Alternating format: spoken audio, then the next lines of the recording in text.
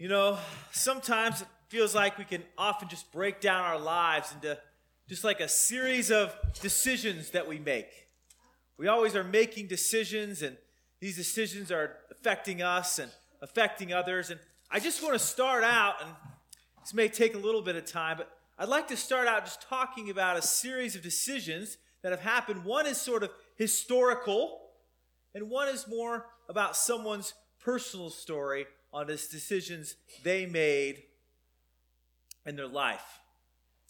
The first is really decisions that we made in this country. It's made in lots of other countries, lots of other time periods during the world. It's not like we were the only country to have ever done it. But we brought Africans to the New World I wasn't there particularly, but Christopher Columbus brought them in 1492. He was on the Juan Las Canaries, was a crewman on the Columbus flagship, the Santa Maria. Not much long after, the first enslavement occurred in what would later become the United States. In 1508, there was a establishment of a settlement near the present-day San Juan, which I believe is present-day San Juan, and began enslaving the indigenous people. But when they started running out of indigenous people because they were dying, they started importing African Americans from Puerto Rico. The first African slaves in the United States arrived in what would become South Carolina in 1526. You see the decisions here. It's not like American slavery was like this one decision where someone sat down and said, should we have this or should we not? There was this decision with Christopher Columbus, and then there was the next decision by somebody else, and then there was sort of the next decision and the next decision. And as American history went on, there was this new and incredibly lucrative market that became available because of one incredible invention. And that incredible invention was the cotton gin. The cotton gin was an amazing invention. It suddenly made cotton become possible. So you had slavery in the United States from going all the way back, and there were slaves that worked in the cotton fields, but they also worked in the rice paddies, the tobacco fields, sugar plantations. But the cotton gin is what really made things take off. Prior to the cotton gin, it only took one enslaved worker. It took one enslaved worker 10 hours to pick out the seeds of 1 pound of cotton. And then with the cotton gin, suddenly we're able to move on that. So suddenly farmers, you know what they needed? They needed 3 different things. But the first thing they needed was land. Because you can only grow cotton, or at least you could back then, on a piece of land for about 3 years. After about 3 years, that ground no longer was suitable for growing cotton anymore, and you needed to be able to move on. So they needed to have a lot of land. And so what the U.S. military did to try to help out these farmers, they said, we'll just send the military on down to what now is Alabama, Florida, and Georgia. And they went and they took the land from the Native Americans. And then they sold that land to American farmers for incredibly low prices. So suddenly, America has the invention of the cotton gin. We're able to get so much more cotton this way. And also, we have this invention, or not the invention, but the acquiring of an incredible amount of land. Incredible amount of land, and incredibly cheap. It's almost like it was free. But you have the cotton gin, you have a lot of land, but you still need a lot of workers. You still need a lot of labor. And of course, they went and hired people and paid them a fair wage, right? They provided them health insurance and everything that they needed.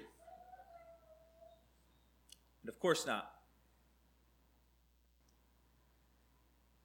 What actually happened was that in 1790, the U.S. went from about 700,000 slaves, and by 1850, there was about 3 million. 700,000 to 3 million in about 60 years. And cotton is what drove it. These plantations ended up becoming giant, incredibly intricate corporations. Look at all the decisions that had to be made. The U.S. government had to decide to go get the land from the Indians. The farmers had to decide to go on it.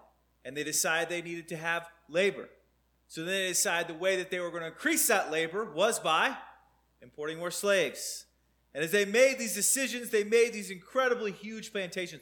They were incredibly intricate corporations, and they were solely focused on producing more cotton. There were chains of command, middle managers, data tracking techniques, quota systems, manuals, and credentials. They were all developed to keep the production of cotton humming. And of course, part of the glue that kept it all together was violence. If a slave failed to meet their quota, so I don't know if you've ever worked at maybe a call center. Seems like it's a popular thing to do when you, at some point in your life, you worked at a call center. Usually you have a quota of some kind that you have to fulfill. And if you don't make that quota, I don't know what happens. I never worked at a call center, but eventually you get fired, I suppose, if you don't make your quota. Well, what happened when a slave did not make their quota? They were beaten.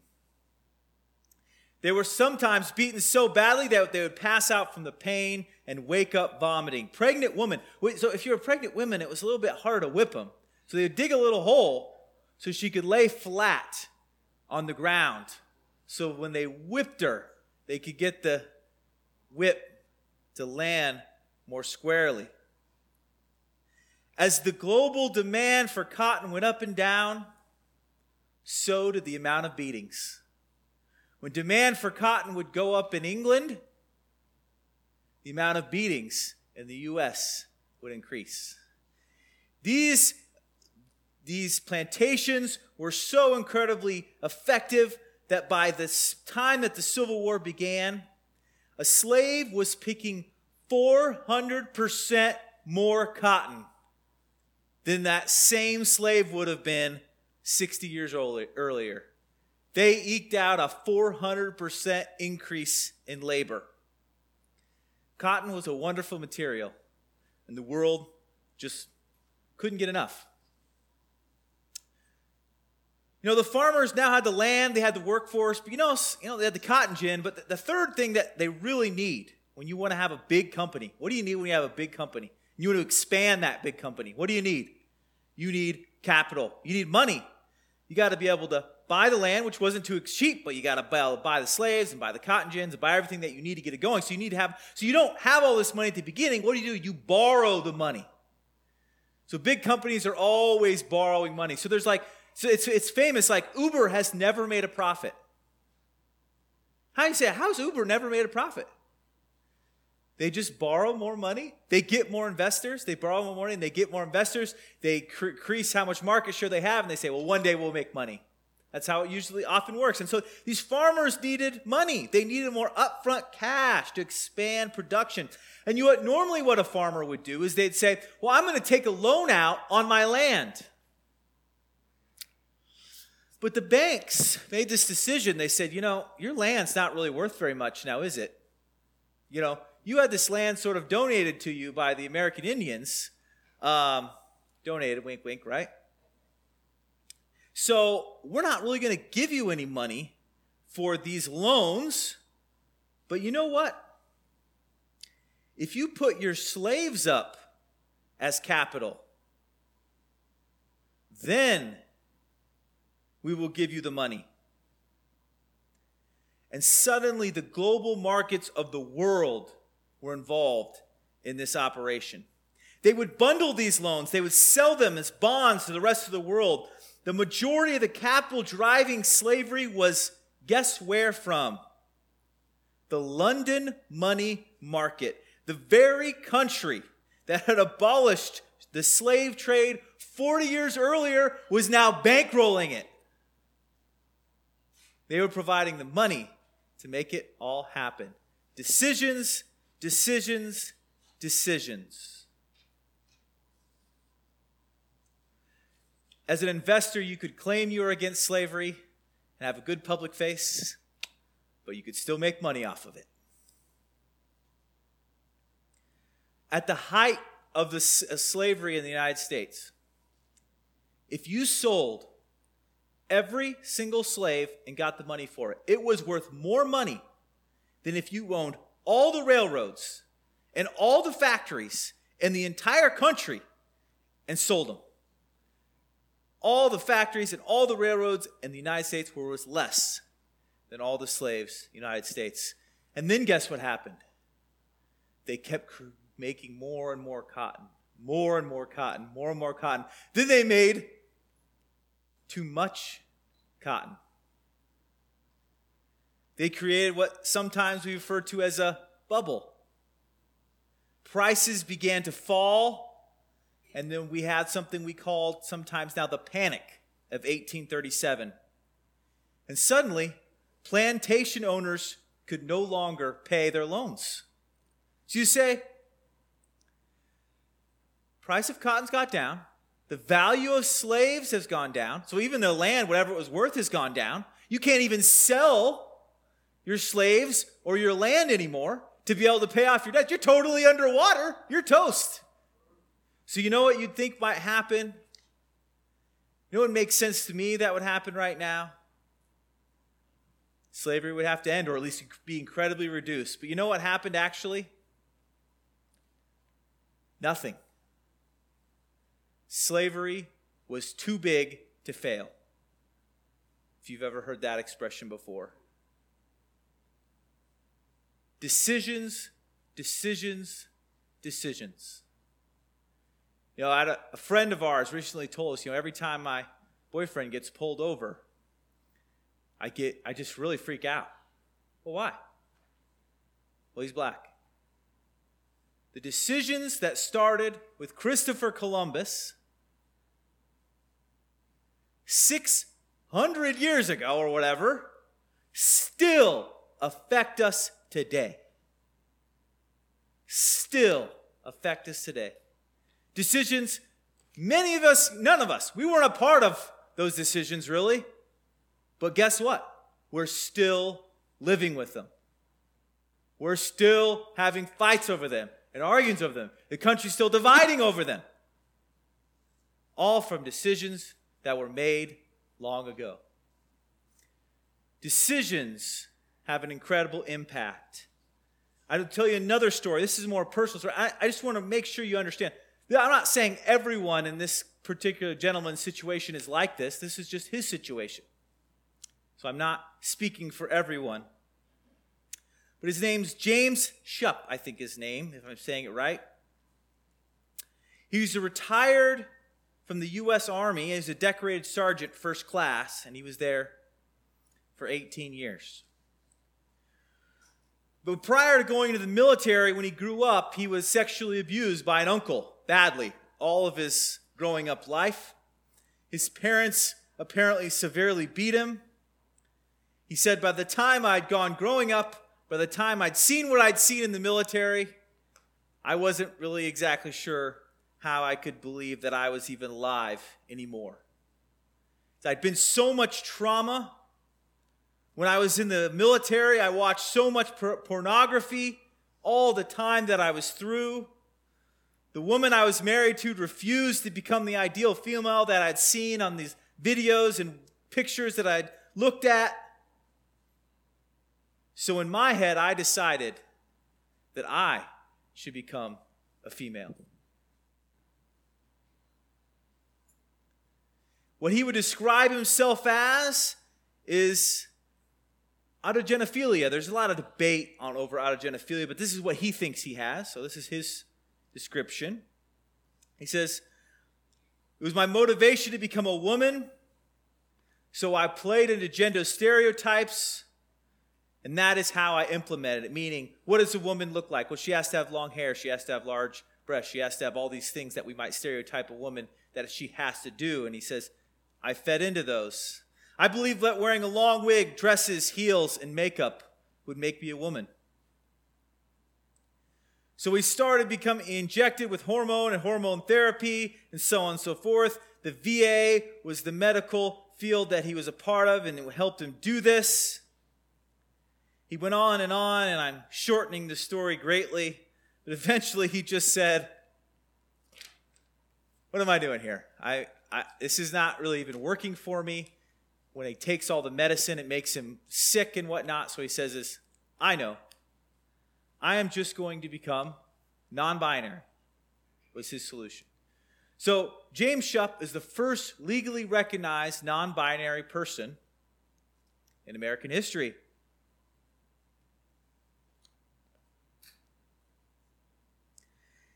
So his fascination with becoming a woman had come to an end to a degree, so he decided, and the doctors agreed, to allow him to become non-binary instead. In 2016, he convinced an Oregon judge to declare his sex non-binary, neither male or female. And at that time, he became a greatly popular figure within the LGBT community. But it wasn't until he came out against sterilization and mutilation of gender-confused children and transgender military service members. And then suddenly, he was ostracized by the LGBT community. And now, he became a man without a home. He was non-binary. The people that were pro-sex changes were against him now. And of course, the people that were against sex changes were against him now. He said, I went from a media darling to an outcast. But he says, ironically enough, it doesn't make me a conservative even more than the hormones made me a woman. I'm otherwise still very much a bleeding heart liberal, which leaves me in somewhat of an awkward space. In January 2019, unable to advance the fraud for another single day, I reclaimed my male birth sex. The weight of the lie on my conscience was heavier than the value of the fame I'd gained and participated in.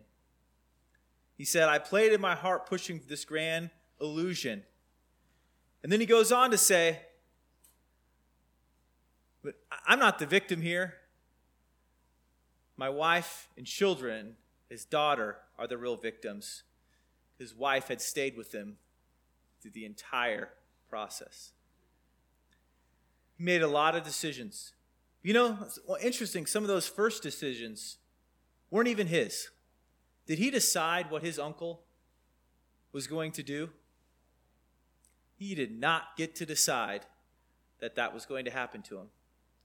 When he went into the military, did he know what was going to await him, or did he know the effect that was going to have on him? No. And of course, once you get there, you have a duty to do. You do what you're told.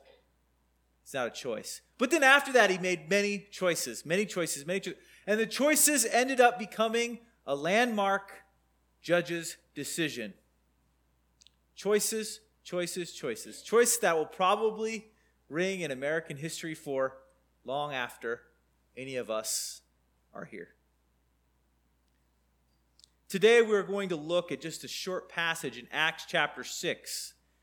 We're going to look at a choice that was made that I think is a choice that has a lasting impact on today as well. We start in verse 1. It says, Now in these days when the disciples were increasing in number, so they're continuing to grow.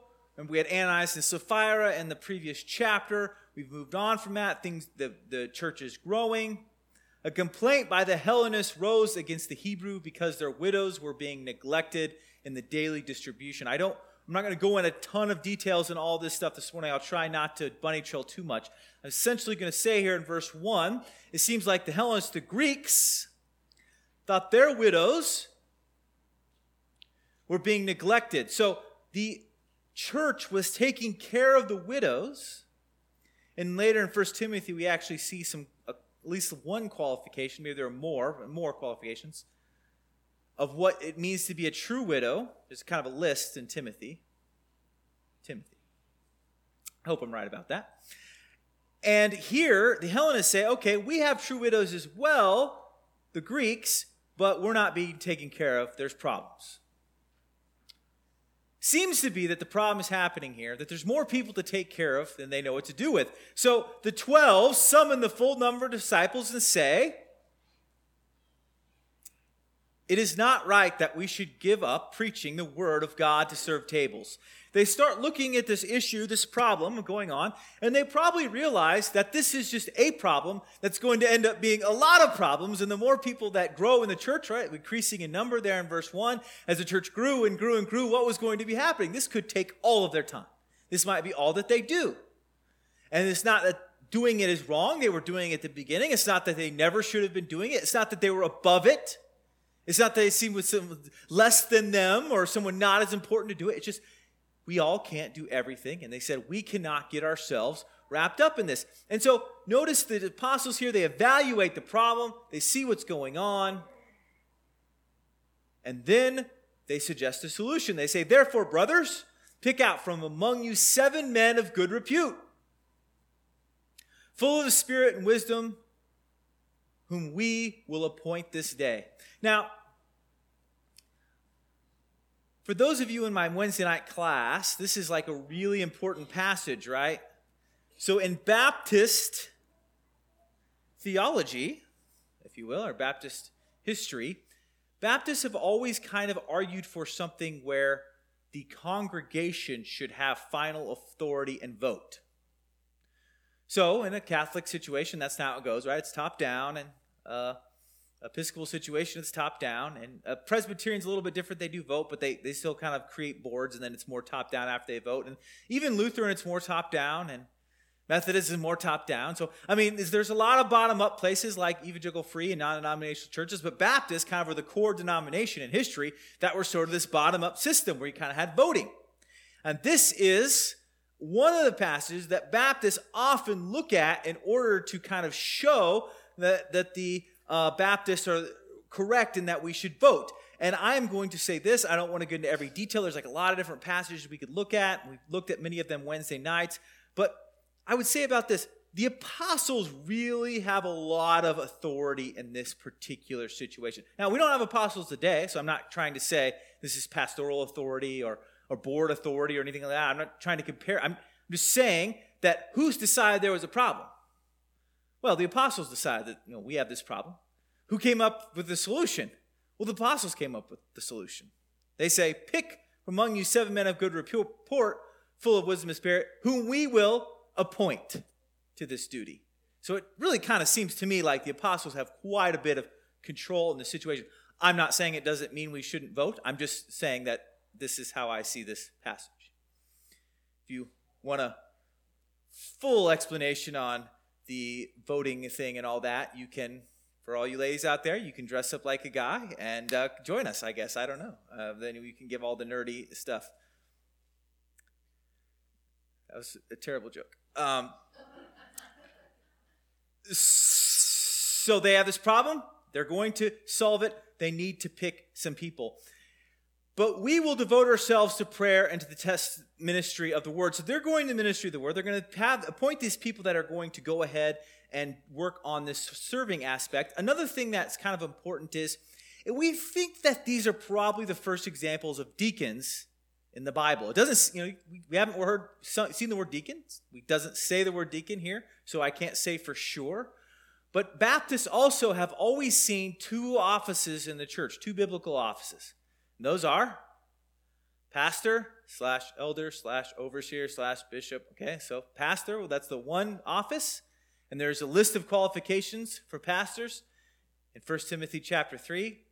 If you would like a really in-depth look at some of the arguments for some of the views for one of the phrases in 1 Timothy chapter 3, verse 2, I know of a really good dissertation you could read about it. It's just super, super fascinating. So you have the list of qualifications for the pastor. That's one office. And you have a list of qualifications for the deacons. That's 2 offices. So the Baptists have often said the only 2 biblical offices, the offices the Bible requires, are pastors and deacons. We think these are the first ones. And what they said pleased the whole gathering. So this is kind of part of the debate. It pleased the whole gathering. So let's say the whole gathering didn't like it that much. Would they have still done it? I think they would have. I tend to think that the apostles here are kind of in charge, but maybe you could argue something like, well, the whole congregation's in charge here ultimately, not the apostles. I'll let you decide. And they chose Stephen, a man full of faith and the Holy Spirit, and Philip and Prochorus and Nicanor and Timon and Parmenas and Nicholas, a proselyte of Antioch. So they choose this group of men. These they set before the apostles, and they prayed and laid their hands on them. So these men were chosen, they laid their hands on them, and now suddenly there's a different group of people that are in charge of taking care of the widows and making this distribution. And the word of God continued to increase, and the number of disciples multiplied greatly in Jerusalem, and a great many of the priests became obedient to the faith. As we think about this idea of decisions, this decision, and it's just it's a small piece in the big picture. I know it's not like this is the only decision that matter, but this decision for the apostles to say, we're going to focus on the word, but it's really important that we keep doing all this service as well. So we're going to make sure we come up with a system to appoint people to be able to take care of it so it still gets done, I think, has lasting impact on us today. There's a book, Kennedy and Newcomb, they wrote this book, and inside of it, part of it, they detailed the rise of charity in the name of Jesus over the centuries. Is a pretty stark contrast to the amount of charity prior to Jesus. The historians record that prior to Jesus, the ancient world left little trace of any organized charitable effort. An important aspect of Jesus' ministry was his emphasis on helping the neediest and the lowliest of society. For example, the parable of the Good Samaritan, which some of us learned since childhood. This is a classic illustration, and it's still part of our language today. While there are good charitable efforts outside of the name of Jesus, of course, these authors argue that Christians pushed it forward and made it what it is today. Give examples such as Mother Teresa's Salvation Army, religious hospitals, all the hospitals, Wesley, St. Francis, right? None owned by churches today, but started by them. Church-supported soup kitchens, thrift shops, and so on and so forth. That Jesus made an incredible impact, and I would argue Jesus, of course, the foundation of it all. But then, when the apostles came to the choice of whether they were to continue this idea of service, and even though they weren't going to be the ones necessarily that were going to do it, it was still done. There's a quote, a guy named D'Souza, if I'm pronouncing his name right. This is our culture's powerful emphasis on compassion, on helping the needy, on alleviating distress even in distant places. If there is a huge famine or reports of genocide in Africa, most people in other cultures are unconcerned. As the Chinese proverbs has it, the tears of strangers are only water. But here in the West, we often rush to help. Part of the reason why we do this is because of our Christian assumptions. The ancient Greeks and Romans didn't believe this. They held a view quite commonly held in other cultures today. Yes, that's a problem, but it's their problem. However paradoxical it seems, people who believe most strongly in the next world did the most to improve the situation of people living in this one. We have choices, decisions in our life. And every big event, whether it's slavery, whether it's gentlemen I told you about, what series of choices. Sometimes when I think about people, I talk to them, they're trying to get their life back on track, I'll say, if you could just string a bunch of good decisions together in a row, change your life. We all make bad ones. We could just string some together in a row. And the apostles made this wonderful decision, I think, to why they focused on the word, charity continued.